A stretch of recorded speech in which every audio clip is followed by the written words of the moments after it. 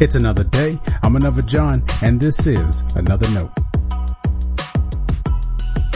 Today's edition of Another Note is titled, When Life Isn't Sunday School. And our scripture reference is Micah chapter 4, verses 6 through 13. As always, may the Lord add His blessing to the reading and hearing of His holy word.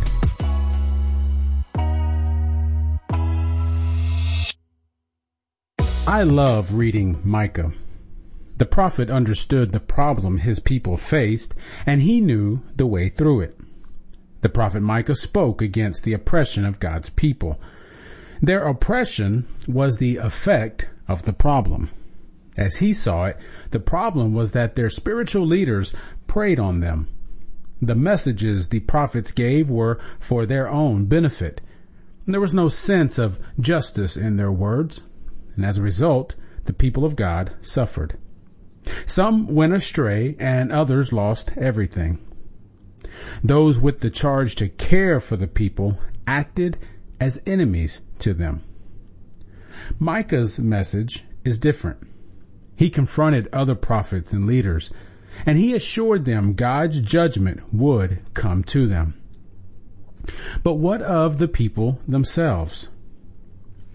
It's hard not to hear Micah 6:8.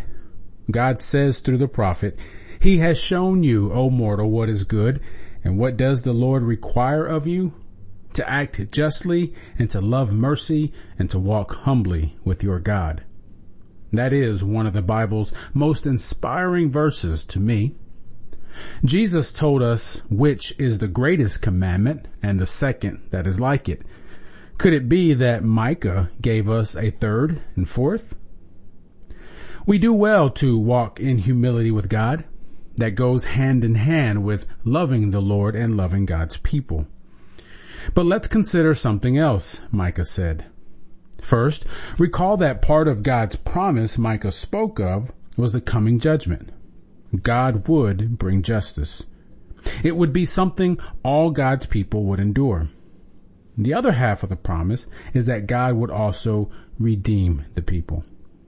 God said, In those days, says the Lord, I will assemble the lame and gather those who have been driven away and those whom I afflicted. The lame I will make the remnant, and those who were cast off a strong nation. The Lord will reign over them in Mount Zion now and forever. What a beautiful word. The limping ones will have healing. The people had to understand something else. Many nations are assembled against you, Micah said. They would taunt God's people. And now comes the word I want to reflect on today. It's not a commandment. It's an observation God offers.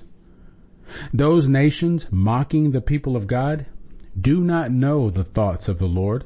They do not understand His plan. The people of the Lord, however, did know. Micah had just told them. What were they going to need to do to walk through this difficult time as a result? Trust.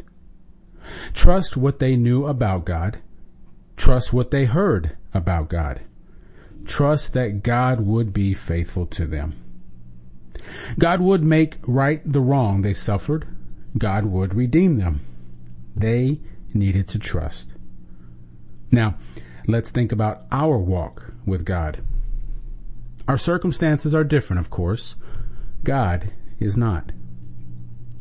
Are we able to trust God with our lives? Are we willing to trust God? These are daily decisions you and I make. What do we know of God? What do we understand about His plans? What does trust look like for your life? When we take all that into consideration, are we able to trust He still has a promise for us? The Sunday school answer is yes. When life isn't always Sunday school, may God give us strength for today to trust Him with all we have. Stay blessed.